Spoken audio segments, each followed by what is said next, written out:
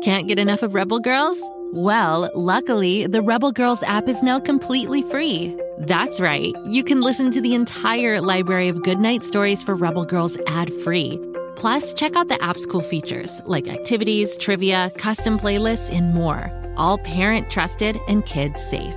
Find out more at rebelgirls.com/audio and download the Rebel Girls app today. Thanks for listening.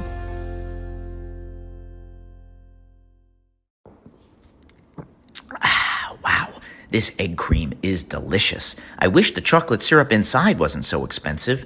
If you'd like to save some shekels and have some fun at the same time, make sure you tune into King of the Egg Cream, available wherever you get your podcasts. What to build? Oh, come on, Lucy. Wow, you're a builder. You're a maker. I got it! Tool call. Hammer. Wrench. Drill.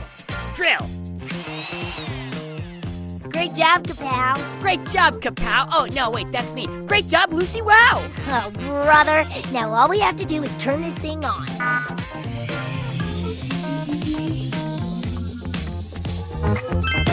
Let the show begin.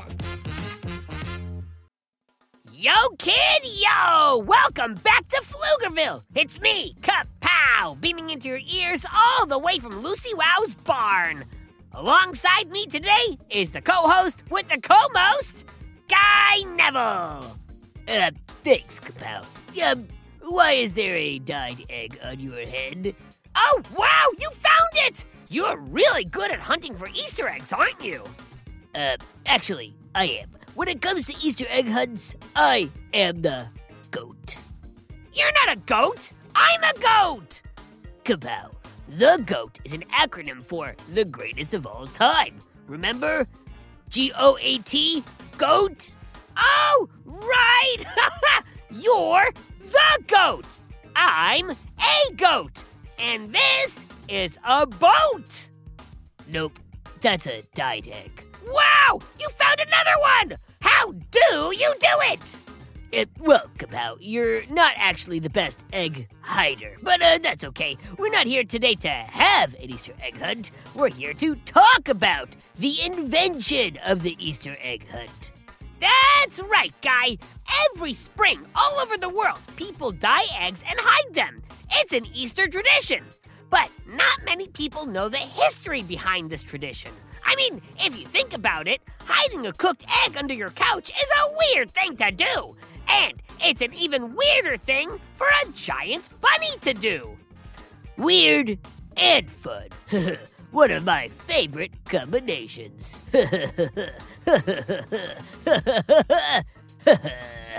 Almost as good as tin cans and taco shells. Speaking of, want to get lunch?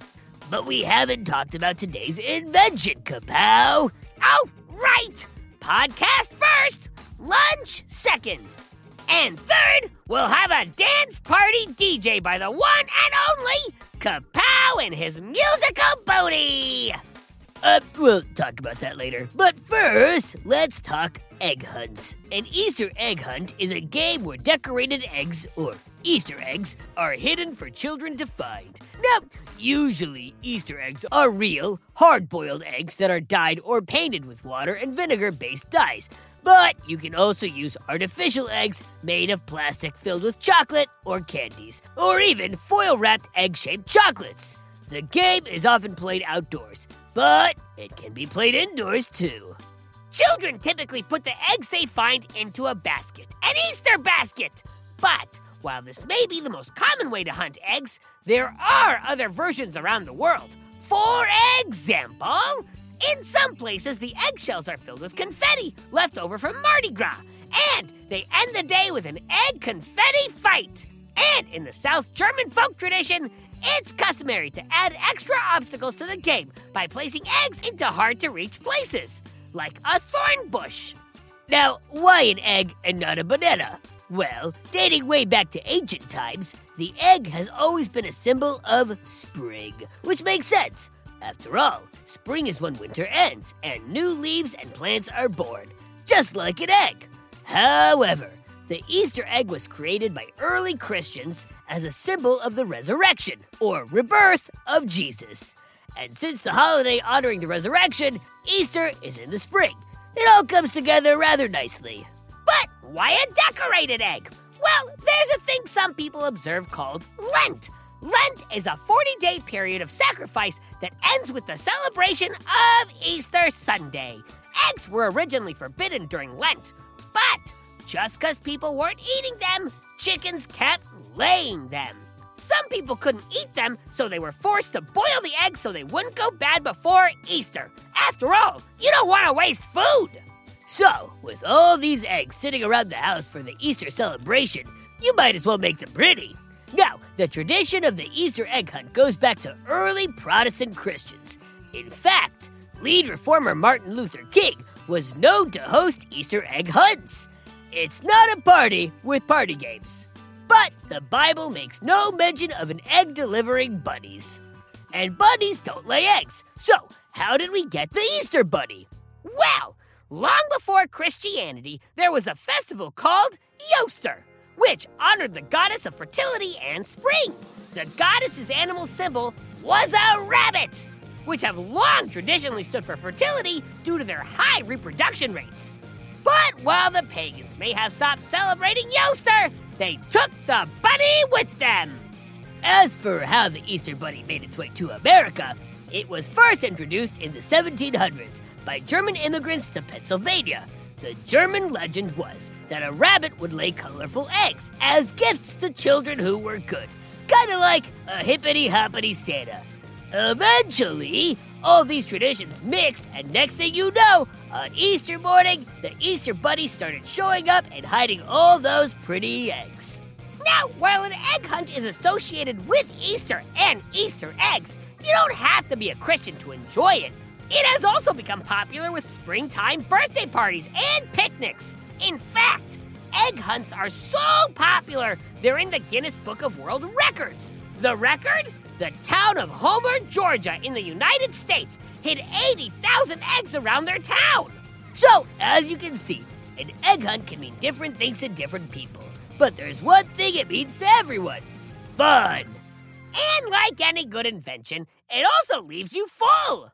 Sounds like I better get Kapow some lunch. But before we go, if any of you out there have any questions about Easter, eggs, traditions, Pflugerville, Kapow, or me, Guy Neville, send it to us at GoKidGo.com.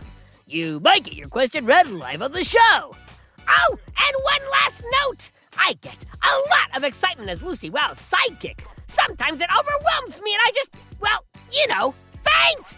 But today I got the most exciting news and oh, easy Kapow, deep breaths. Don't faint. I'm on a t-shirt and a hoodie and a sticker and I'm famous. The most famous mechanical pygmy goat to ever live. Go to GoKidGo.com and check me out. And as always, Go Kid Go! Go Kid Go!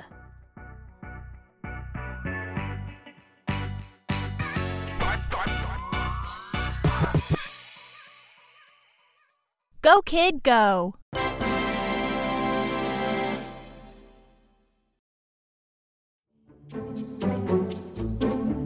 Do you like to laugh? Who am I kidding? Who doesn't like to laugh? So, okay, if you love to laugh, you'll love Don't Break the Rules. It's a hilarious comedy improv podcast where the voice actors make up their lines on the spot and try to be the only actor who doesn't break the rules. These talented actors are great at coming up with silly scenes and stories when they follow the rules for the episode. And it gets even sillier when they accidentally break the rules. The stories are guided by suggestions from kids like you, and the episodes feature laughs, burps, and the occasional unicorn.